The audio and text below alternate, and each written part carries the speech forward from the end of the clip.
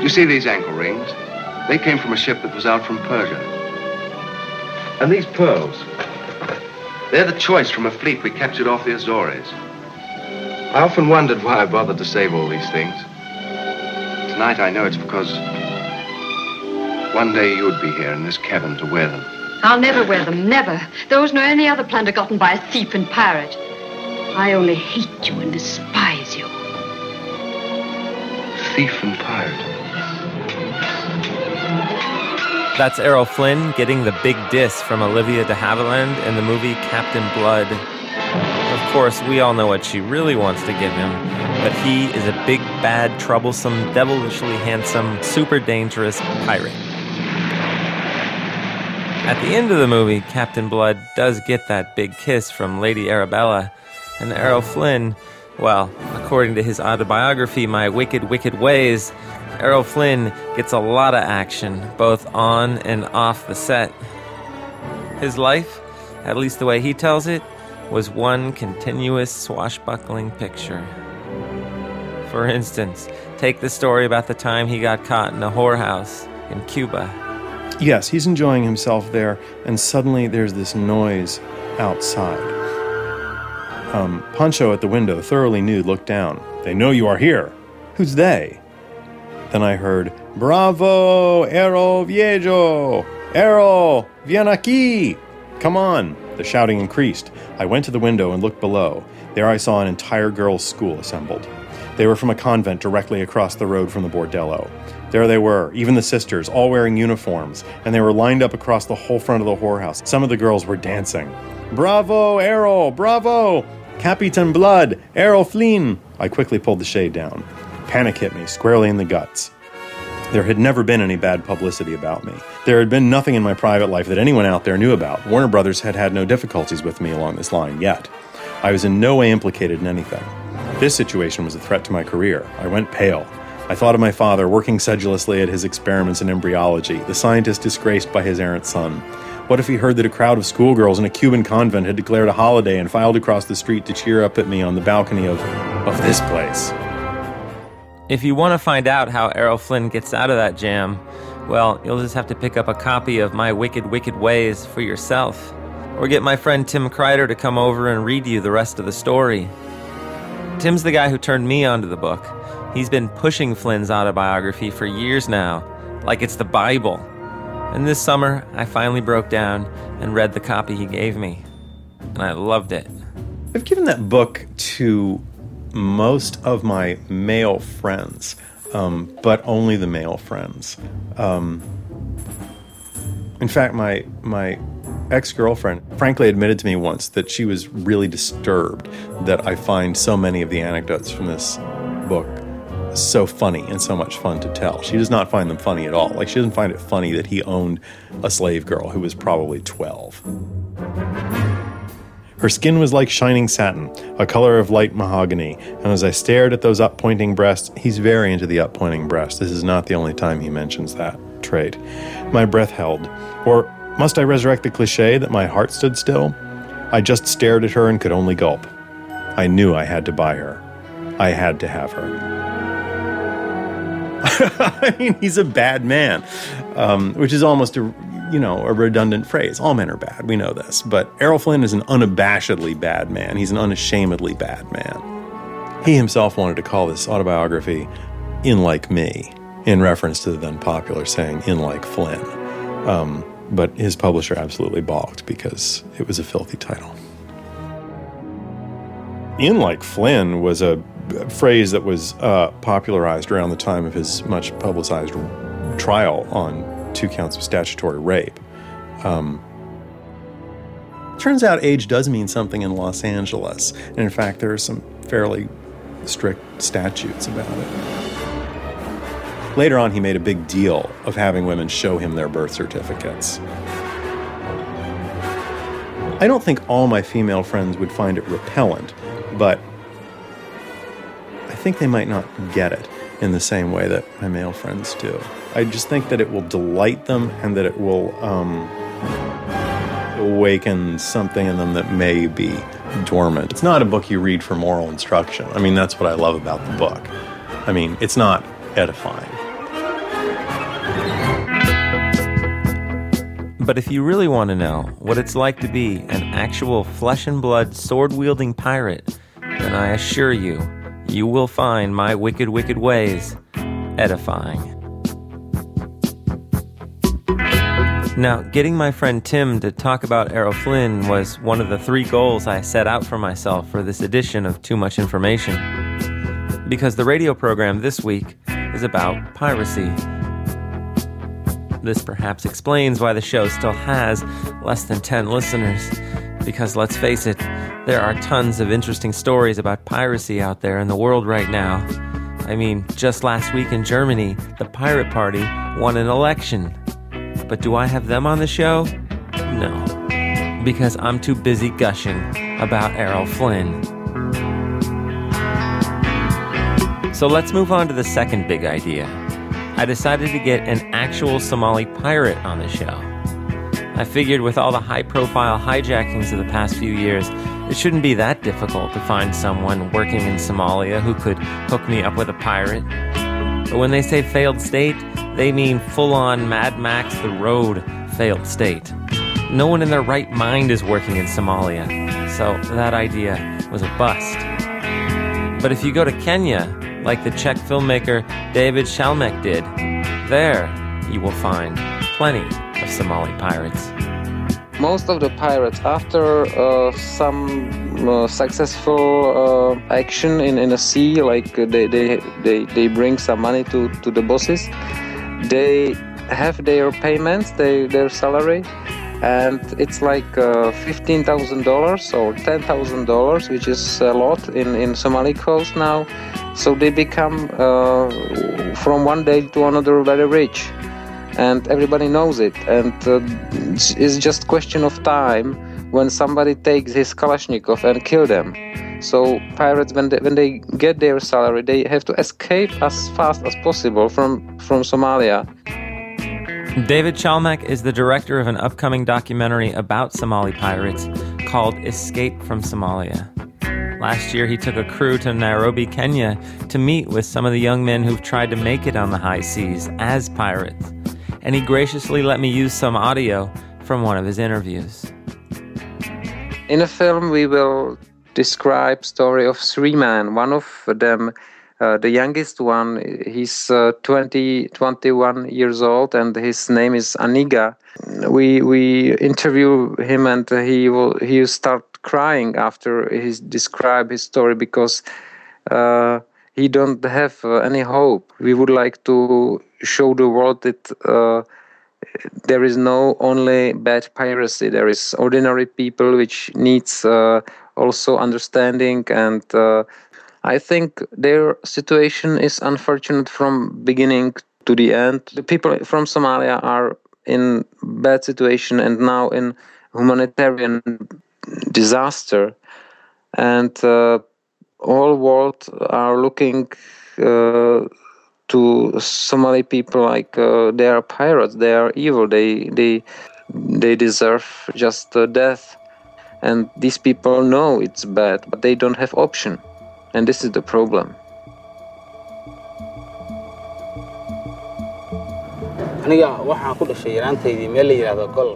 When I was young, I was just a child. I joined a school in Somalia. After the collapse of Somalia, now I never went to my secondary school. So I was in my low level of school.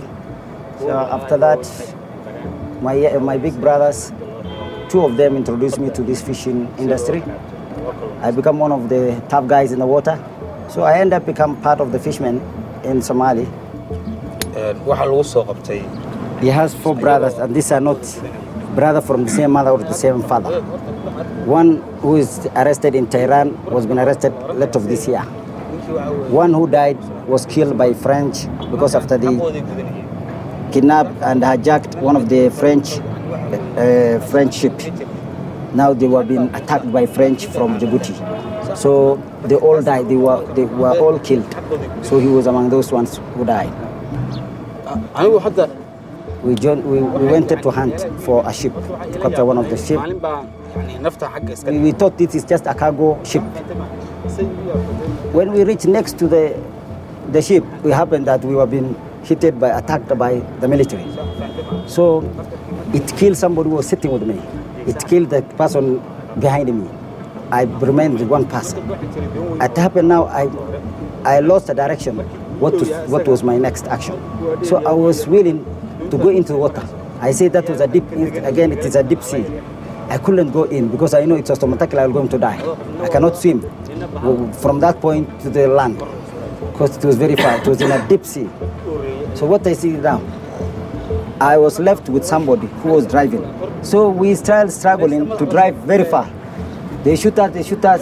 The guns were just passing, the bullets were just passing next to me here and there.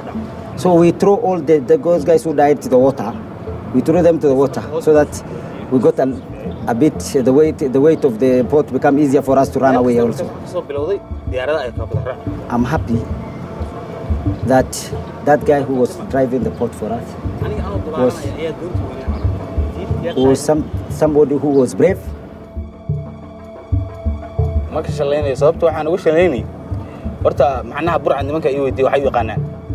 I'm not regretting, and there's no day that I'm going to regret about it, of what action I did or what action my brothers did it. However, they died a miserable death. But what I can say about it is these are people who were defending. Why I'm not regretting is that this is our ocean. This is our water. There's a lot of illegal fishing done by Americans. What we call you when we as an innocent citizen of Somalia, defending and protecting our water, we are called to be pirates. But what do they call them? What are we going to call them who are attacking us in our water? We have not attacked, or they have not met us in the water of Europe. They never met us in Americans' water. They came to us at our home. So, and I feel like they are the pirates. These forces who are attacking us. The Europe and Americans, they are the pirates.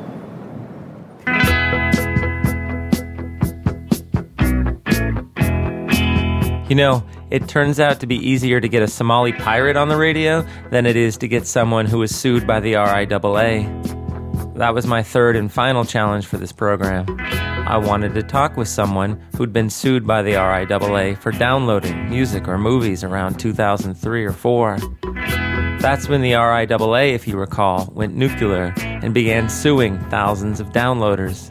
They hoped a few high-profile examples might curb file sharing itself. And I wanted to put one of these examples on the radio so we could learn about what it was like for them after they paid their shakedown fees, only to see downloading and file sharing go mainstream.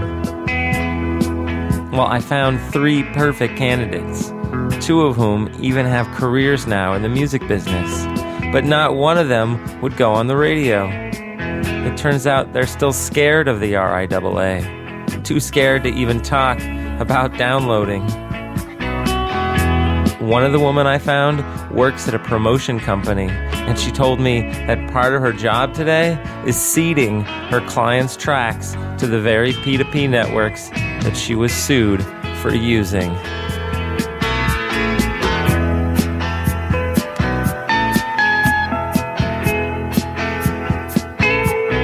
There's a history of trying to police domestic intellectual property piracy that goes back into the early 1920s when radio broadcasting is first invented. Adrian Johns is a professor of history at the University of Chicago and the author of the book Piracy, The Intellectual Property Wars from Gutenberg to Gates. It's a study of how intellectual property laws and policies are driven by piracy. One of the most fascinating chapters in the book is the one on radio. According to Adrian Johns, along with the invention of radio, we get the invention of the pirate listener. It had been one of the very long-standing associations that piracy, like most illicit activities, were represented at least as taking place in non-domestic settings. So piracy was thought to be something that took place in corners or back alleys. The thing about listening, pirate listening, was that it certainly took place in the home. The striking thing about radio when it came out, the thing that made it really revolutionary, was that you couldn't track who was picking up the signals. With every other form of medium, print, newspapers, whatever before that, there was some way at least of getting close to a tracking of reception. You could track sales numbers, distribution patterns, things like that, because you actually had to transfer physical objects from place to place. With radio broadcasting, you have a transmitter, you send out the signal, and then you've lost it. You don't know who's picking it up and what they're doing with it, how attentively they're listening. So trying to figure out the practice of listening was actually a huge issue that was created by the invention of radio broadcasting in the 1920s. And in fact, the ramifications of that end up being rather broad because they have to do with things like the development of the advertising industry, new forms of sociology, new forms of investigation of cultural patterns, right through the 20th century. In the 1920s, Britain designed its broadcasting industry to run on license fees that would come from listeners. It was assumed that British citizens would pay these in good faith, but that didn't happen. In fact, the original fee structure was so controversial, it brought down the first version of the BBC. And then the government decided that all this pirate listening gave it license to start spying on its citizens. One of the outcomes of this listener piracy was the creation of what I think is the first anti-pirate technology, which was a van with a direction-finding radio receiver mounted on the roof that could detect telltale signals given out by ill-tuned radio receivers. Basically, if you ill-tune a 20s radio receiver, it resonates with the incoming frequency and it becomes a little transmitter in its own right. So if you have a direction-finding antenna, you can track down where somebody is actually using one of these ill-tuned transmitters. And it was thought that pirate listeners, being antisocial types, would be especially likely not to have very well-tuned receivers. So these vans were built and deployed in London and Manchester to try to track down pirate listeners by the late 1920s. They came to be called detector vans, and they were a major part of the campaigns to get people to pay license fees, certainly well into the late 20th century. I remember when I was a child, they were still trundling around the streets. It's always been rather uncertain whether they ever actually detected anybody. I did come across a rather telltale letter from an engineer in the BBC decades later in the 1950s when television was introduced, and the BBC deployed a new generation of detector vans to try to track down pirate television watchers. And this engineer wrote to one of the senior officials at the BBC saying, "We have these new vans, and now it need not be bluff," which rather implies that the older ones had been as much for show as anything else.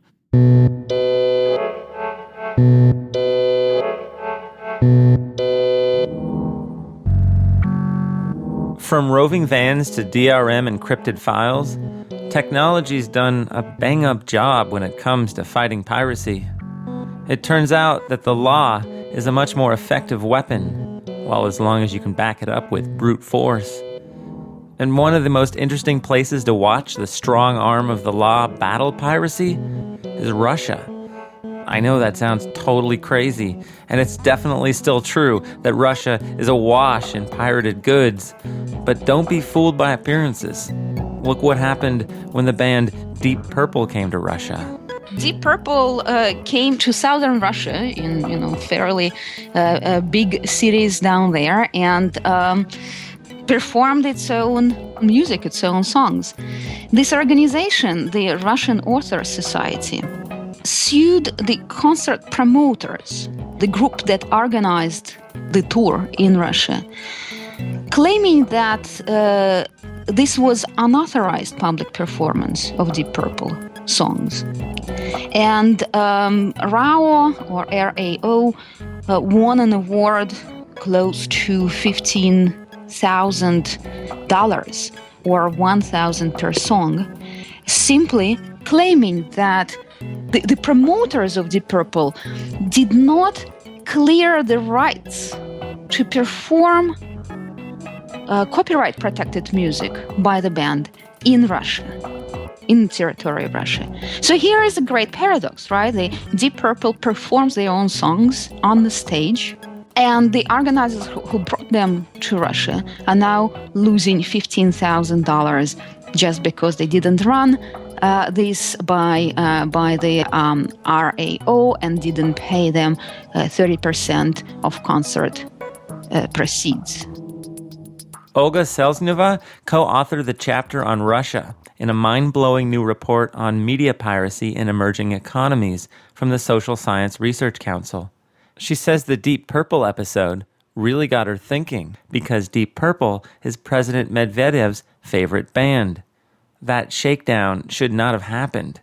But that rights organization, the RAO, is really powerful. It became a showcase to demonstrate how well the copyright now is enforced in Russia, how well it works, how now every tiny little detail, single act comes under control of the Russian government. The Russian Society of Authors just received basically a green light to go after any kind of violation. Now, it didn't used to be this way. And in her report, Olga Selzneva attempts to illuminate for us some of the forces driving this radical transformation in Russia. So it's worth mentioning that Russia did not join Berne Convention on intellectual property till pretty much 1992, 1993. So Russians kind of grew up with the idea that culture is really people's property. It's free. They didn't know the notion public domain necessarily, but that's what it boils down to.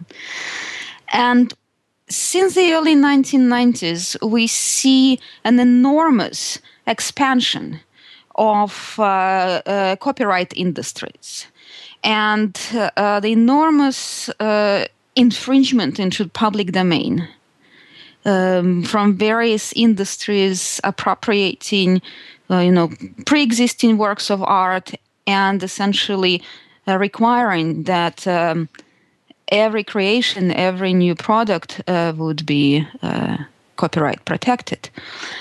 Enforcing copyright becomes big business. And this all now comes under strong control of few politicians and businessmen. So you're saying that piracy hasn't disappeared in Russia, it's just been taken over by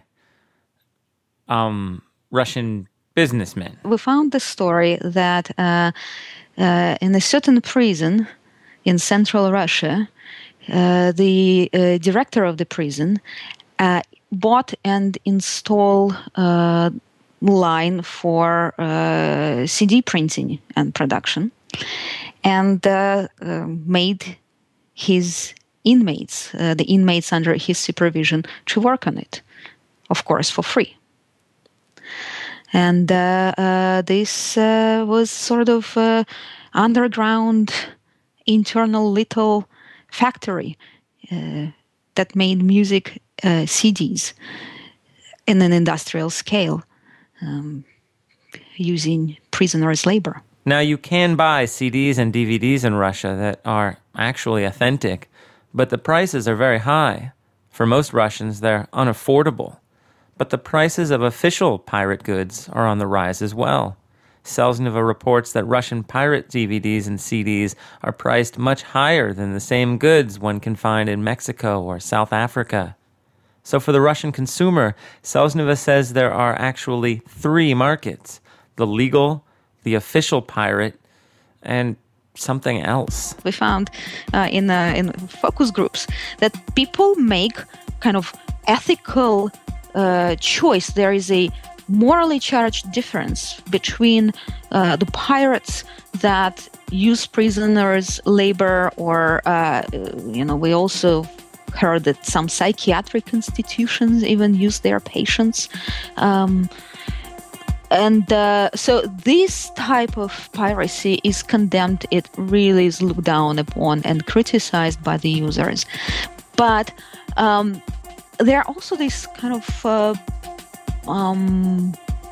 pirates that everybody admires and everybody respects, those who really work on finding rare material, uploading it, making it free, making it available to people, not charging any money, and that's something that is very much supported by public opinion and by consumers themselves. When the Russian government didn't try to crack down on piracy and didn't try to regulate everything, and the Russian Author Society was not created and put in effect, we had many sort of small, medium-sized producers, well, pirates. But I want to call them producers because they were bringing good quality, inexpensive CDs and DVDs to Russian consumers. And they were fairly independent, fairly flexible. They were very in tune with what Russian listeners wanted. And they reacted to their demand to the market very fast. One of the defining characteristics of this school of Russian piracy, Olga Selzneva says, is that they not only bring movies and TV series that are not available into the country, but that they also create subtitles for them. Lots of popular series did not make to Russia for a very long time, like Sopranos, for example. And so there were the studios where translation would be done and actual subtitling of movies or episodes, TV episodes. And that became on the one hand like straightforward service. These people took the role that no official organization was willing to provide. Another thing is subtitling. Very few Russians speak English or foreign languages, so it's very important to do the translation.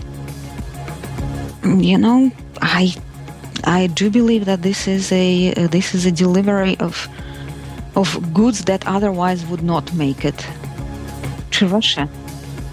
When Olga Selzneva and her colleagues began this report, the focus was on optical media, DVDs and CDs. They didn't even plan on including the internet. In 2004, only 675,000 Russians had a broadband connection.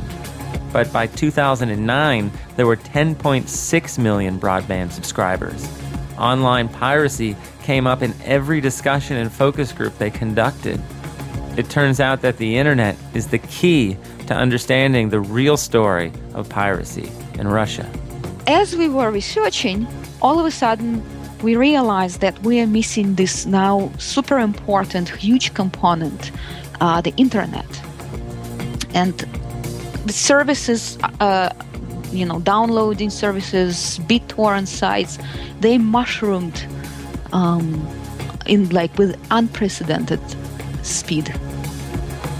And there is a trend that the major competition to piracy in Russia will come not from legal sources and not from law enforcement, but from online internet sites and P2P networks that will eventually be this third alternative way of delivering contents and providing contents that will not follow the strict IP model promoted by the state, but certainly will be very different from making DVDs using prisoners' labor.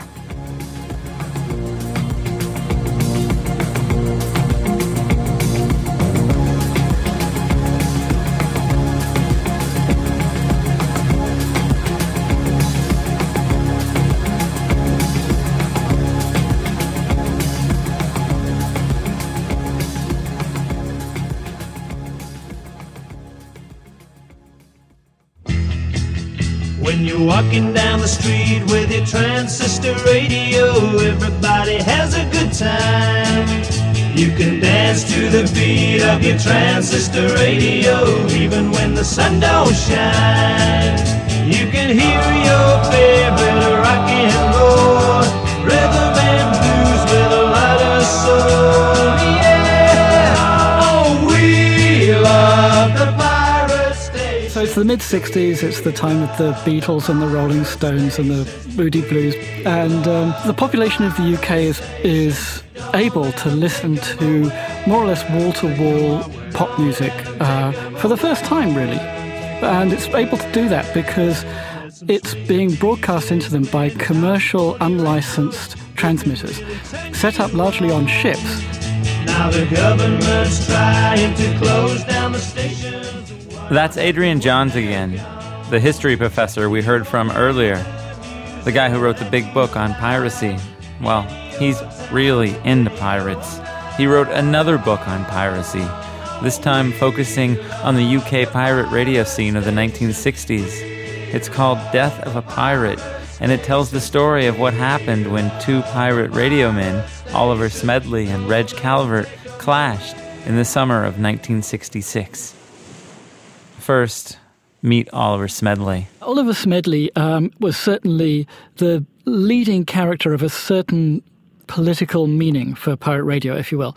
He was an ideologue, a convinced free trader, a liberal in the old John Stuart Mill sense of liberal, which is more or less a follower of Friedrich Hayek and libertarian conservative economics. And he was a convinced member of this camp at a time when its fortunes were at their lowest ebb, because in the post-war years, of course, these were the years of social democracy, of nationalisation, and of public service in the United Kingdom and in much of Europe. So he's if you like, a right-wing economic ideologue at a time when it was hard to be such a thing. So in the late 1950s, early 60s, Smedley heard about pirate radio broadcasting from operations that were going on around Denmark and the Netherlands. And he thought that this might be a way of undercutting the BBC. You know, he believed in this notion of laissez-faire and free trade and anti-statism, libertarianism. And he had believed in it since really the end of World War II, when he was demobbed and went off to work in London as a financier.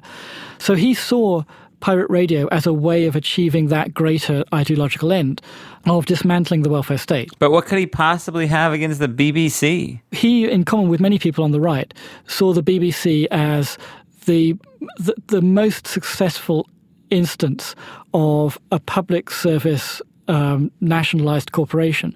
And these nationalised corporations were now running many things in the UK, like the coal board ran the coal industry, there was an electricity generating board that ran electrical generation and distribution, there were counterparts in transportation, and of course in the National Health Service, which is the big and ongoing socialised institution in the UK. So he thought that if you could take down the BBC, then the rest of these dominoes would fall. And the way to take down the BBC was to produce an alternative commercial network broadcaster. So he wanted to set up a pirate station to inaugurate that campaign. Swinging Radio England, where the action is. There was just one problem. Oliver Smedley didn't know anything about pop music. He didn't know the music industry at all, and he was much older than most of the people who were in it, and he was rather a conservative figure, so he wasn't particularly interested in the music. And the station that he set up, which was called Radio Atlanta, didn't really last very long as an independent operation. It had rather staid programming, and within a few weeks it was essentially taken over by Radio Caroline, which was a much more teen-oriented, successful pop enterprise. Riding at anchor off Harwich and safely outside the 3-mile limit, the innocent-looking ex-ferryboat Caroline is causing quite a stir in official circles. Now, you would think that if Smedley's primary goal was to take out the BBC, then he should have been happy to see another radio station succeed and give the Beeb a black eye. But Smedley had not just failed to make a go of it with his radio station, he had failed with other people's money. Supply power for the wireless transmitter. The trouble was that he'd set up Atlanta, his own operation, and it actually originally predated Caroline, but he'd set it up as a shareholder company, and people had invested money in it. And so he had to find some way of getting them their money back and preferably getting them dividends and increasing the share price and so forth, even though the station itself was now effectively being run by Caroline. So he began casting around for some kind of alliance he could make with one of the other pirate stations. And that's when his eye fell on Calvert and Radio City. Radio City, it sounds fine on 299. So let's meet the other guy, Reg Calvert. Calvert is an interesting character. I think he was not overtly political or ideological in the way that Smedley was. He certainly isn't a kind of ideological anti-Smedley. I think that the spirit that he represents is much more one that's associated with radio since the early years. It's a spirit of amateur experimentation. By the time that the 60s rolled around, he was actually a very successful pop manager. He ran pop music bands. He had a school of pop that existed in an old country house near Rugby in the Midlands. And he would send bands from this school of pop to run concerts in dance halls across the country. And his setting up a radio station was really at first an offshoot of that band business. His ethos, if you will, is the ethos of the experimenter and the entrepreneur. It's not that of the political ideologue. He doesn't particularly have big national ambitions in the way that Smedley did. Oh, I give up. Let's have this Spanish flea from Herb Alpert. Smedley first approached Calvert with a bunch of business propositions to take over Radio City, which, by the way, was not a pirate ship. Radio City broadcasted from an abandoned World War II sea fort called Shivering Sands. But Smedley didn't have the money to close the deal, and Calvert eventually started looking elsewhere because, like Smedley, his finances were also a wreck. Calvert needed money for his own reasons. He too was running short. And he got frustrated with Smedley, who kept promising investment from mysterious sources that never showed up. So Calvert went to one of the more successful other pirate entrepreneurs, the guy who ran a much more powerful station called Radio London out from a converted minesweeper, and offered that he would sell Radio City to him. His name was Philip Birch. He was an American advertiser. And Birch agreed. So unknown to Smedley, Calvert did a secret deal to sell Radio City to this rival. Eventually he had to tell Smedley, though, and when he did tell Smedley, Smedley realised that this was a moment of crisis for him, because the last option that he had to try to save Atlanta was about to go out the window. This is when Smedley decided to hire a bunch of dockers and take over the sea fort. His goons pull off a midnight raid and shut Radio City down. What Smedley was probably hoping was that Calvert would be intimidated by this into selling up to him instead of to Radio London. At any rate, Calvert didn't do that. He tried to persuade the dockers to leave. He went to the police accusing Smedley of theft. And then 36 hours later, he showed up at Smedley's door at 11 o'clock at night, and there was this confrontation. Again, it's not entirely clear why Calvert went to the place, but it's most likely that he went there hoping to persuade Smedley to withdraw the dockers from the occupation. At any rate, they had an angry confrontation, and Smedley shot Calvert dead, claiming this to be in self-defense. Now, Smedley was a well-heeled, well-connected, decorated war hero. He was acquitted of all charges. Calvert's family was devastated. For them, it was as if Reg, who was known as uncle to his radio mates, was the one they put on trial. But in the aftermath of this shooting, Adrian Johns believes the government saw an opportunity to take out pirate radio once and for all. The government decided that this was both a cause that compelled them to come in and do something about pirate radio, and an excuse that made it possible to come in and do something about pirate radio. So very quickly after the shooting, the law, the Marine Offences Act, was passed, which effectively made it an offence to advertise on the pirate stations. So it tackled the pirate stations at the level of their financing. And that essentially worked. Their advertising pretty much dried up overnight, and all of the stations, with the partial exception of Radio Caroline, basically threw in the towel. They decided that they couldn't carry on. They couldn't see a way forward. But at the same time, in order to make this politically acceptable, the BBC radio system was reorganised. And it was reorganized from the old, rather staid Home Service, Third Service, and so forth, which had the big cultural improving mission, to more or less the system as it still is today, where there are numbered stations, Radio 1, Radio 2, Radio 3, Radio 4, where Radio 1 is a pop station. And the way they set it up was essentially by hiring the best DJs off the ships. They came into London when the ships shut down and were immediately hired by the BBC to create a kind of nationalised pirate station, as you were. And that's what Radio 1 became.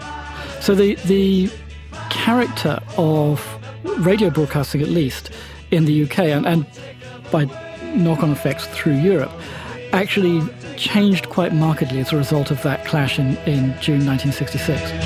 You gotta fight for your pirate station now. Yeah. Hallelujah. I'm saying shoot the pirate. I'm saying shoot the people who are stealing from us. The South African musician and poet Mzwakhe Mabuli has announced that his new song will be called Shoot the Pirate. He says artists like himself must defend their rights because no one else will. What we lack here is government support. The police allow these guys to roam around the streets, to be everywhere. I mean, sometimes it baffles the mind to see visible policing, but allowing these guys to continue to sell counterfeit goods. We have seen on a number of occasions where police in full uniform, they also queue and buy the very same thing from the very people that they're supposed to be arrested.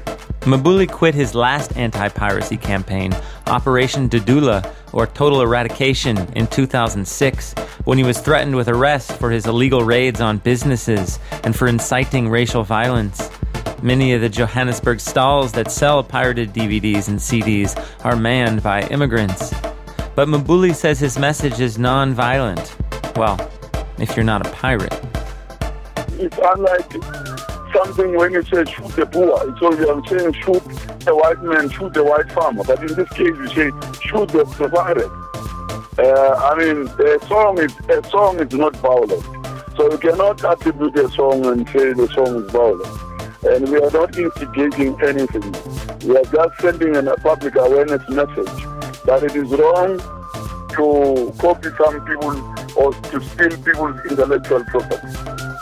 As long as these guys are there, we will make life uneasy for them. So whether by any means necessary.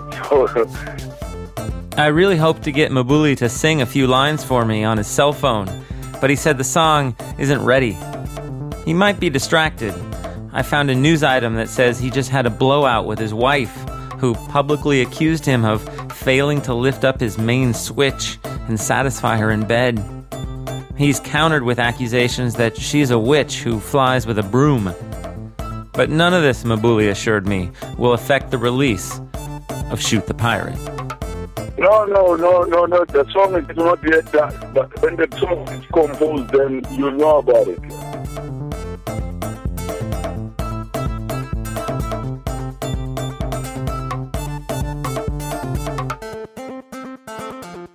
Mzwakhe Mabuli's ideas about how to solve the piracy problem might sound extreme, but many governments are now drafting laws that kick their citizens off the internet when they're caught illegally downloading.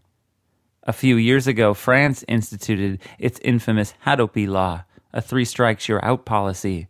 And while no one has yet been barred from the net, the government is still promoting Hadopi. This summer they launched a national advertising campaign. Giant billboards popped up on buildings and in subways featuring images of young French children with slogans like, "Without Hadopi, Pierre won't grow up to be the next Gainsbourg," or "Without Hadopi, there'll be no way for Marie to make a living as a chanteuse." Internet activist Jeremy Zimmerman decided to start his own Without Hadopi campaign on Twitter. I used the Without Hadopi hashtag, sans Hadopi, on Twitter, and began to laugh about it. Without Hadopi, the president of Universal Music cannot afford a platinum nasal duct in 2022.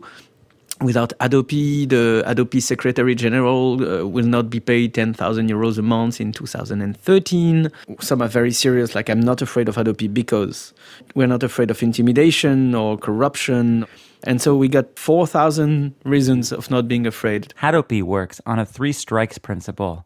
When a user's caught illegally downloading a file, he or she is first sent an email saying, oh, we saw you were sharing, you evil bastard, you risk to be disconnected, so we want you to stop.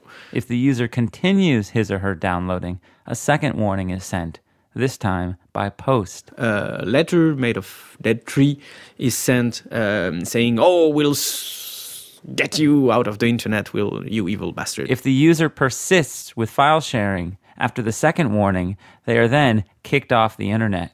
Well, that's at least what the Hadopi law threatens to do. But no one as of yet has been kicked off the internet. And Jeremy Zimmerman says no one ever will be. Zimmerman's one of the co-founders of La Quadrature du Net, a center that promotes internet freedom and net neutrality. Zimmerman's been tracking Hadopi since its inception, and he says the French courts have already rejected the idea that a citizen can be denied access to the internet. He says Hadopi is nothing but a taxpayer-funded propaganda machine. This intimidation campaign is pure propaganda to make people believe that the only proper way to access culture today is through the intermediaries of the 20th century. They want people to believe that you have to consume culture like anything else, and you have to go through the majors and to pay for each access and so on and so on. So it's a propaganda to artificially prolong the life of the models of the past. But what scares Jeremy Zimmerman is that the propaganda is working. And he says it's changing the infrastructure of the internet. We have accounts of people who received email from Hadopi. Some of them say, well, I don't care. I'm not even scared. I will continue doing it. Some others say, I'm a bit scared, therefore I will use a VPN or find a way to get an IP address outside of France, and I will continue. And one of them said, oh no, I'm really scared, so I will stop for some time. And I asked him, so what were you downloading? He said, well, movies, music, and TV series. And I said, oh, so does it mean you will stop watching the TV series you were watching when you received that email? He said, oh, no, of course not, but I will get them through some other means. So people are maybe scared, but they continue to access culture through digital means, whatever happens. This is catastrophic in terms of ecosystem of the network. Because with file sharing, you pool your resources, the resources you're paying for to your ISP. So whenever a work's demanded, it is made accessible. People who are on the same network, on the same ISP, make a direct connection, which is virtually free for the operator. On the other hand, when people go to direct download website or streaming website, this is heavily centralized infrastructure that is outside of your ISP's network, so it costs your ISP a lot. They will say, oh, look at all the bandwidth that Mega Video costs to us. The propaganda in the war against sharing is shifting the uses from the virtuous use of the network, that is file sharing, to the nefarious use of streaming and direct download. For the ancients, the pirate was the enemy of all mankind. That same logic drives Hadopi. And many other governments are set to roll out similar laws.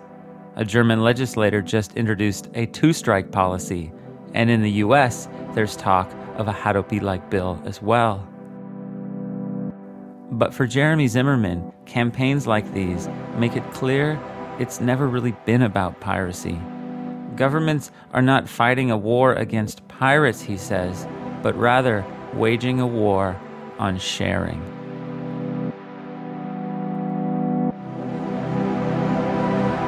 When you think about culture, culture only exists because it is being shared. The very definition of culture is shared values. So if something is culture, it's because at least 2 or 3 or a huge number of people are sharing it together. If you look at copyright law, that was written some centuries ago, there is indeed a difference between accessing a work, which everybody can do, and distributing a work to the public, because you needed to have huge infrastructure of machinery with, tons of steel to produce the copies. So copyright law was addressing those whose business, whose industry was to manufacture and distribute copies. Well, since the last 20 years, with internet and the digital technologies being democratized, we are all having this capability of making the copies, distributing the copies, sharing the copies. So the copyright law still says that distributing the copies, sharing the copies without being authorized is a bad thing. But we have to think in terms of social use. And everywhere you look, you see that people who do the more file sharing are the biggest music and movie enthusiasts. They are the trendsetters. They are the people who go to the concerts, who go to the cinema. They are people who make the recommendation. And if you look at the academic, the scientific studies that were issued on the subject, you will see that conclusion. The Adobe itself proved that people doing file sharing spend more for cultural goods than people not doing the file sharing. And if you connect the practice of file sharing with the very essence of culture, and if you admit that culture is something that is shared, well, it totally makes sense. The more you share, the more you favor culture, the more culture benefits from it. The more people will have access to the works, the more likely they will be to either buy a copy of it or go to a concert or go to whatever theater or buy some goodie sold by the artist and so on and so on. So we have to claim that sharing is not only legitimate, but sharing is good for culture and is good for society. And ultimately what they are doing is not just attacking technology, they're not attacking peer-to-peer, they're not attacking the computers, they're attacking the very essence of sharing. The sharing of knowledge, the sharing of data, that, by the way, is the essence of the internet. By waging this war on sharing, it is literally a war on the internet. And internet is a common good. It doesn't belong to AT&T, Orange, Vivendi Universal, or whoever.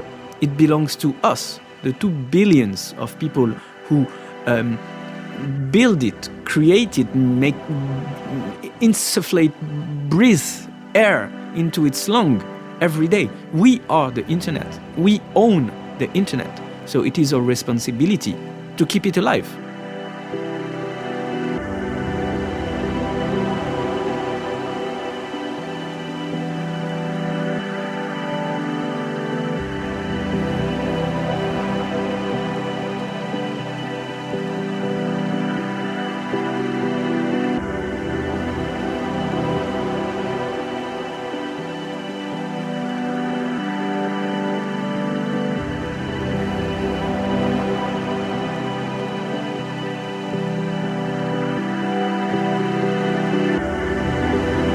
This episode of Too Much Information is called Pirates. It was produced by myself, Benjamin Walker, with Bill Bowen, Laura Mayer, and Sylvie Kovnat. It featured Tim Kreider, David Chalmak, Aniga, Adrian Johns, Olga Selzneva, Mizawaki Mabuli, and Jeremy Zimmerman. Special thanks to Eric Fay, Laura Parsons, and Mathilde Biot.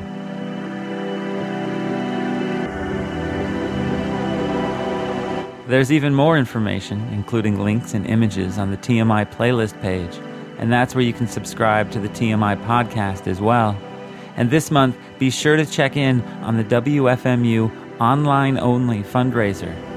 Don't leave TMI adrift. All that and more at WFMU.org.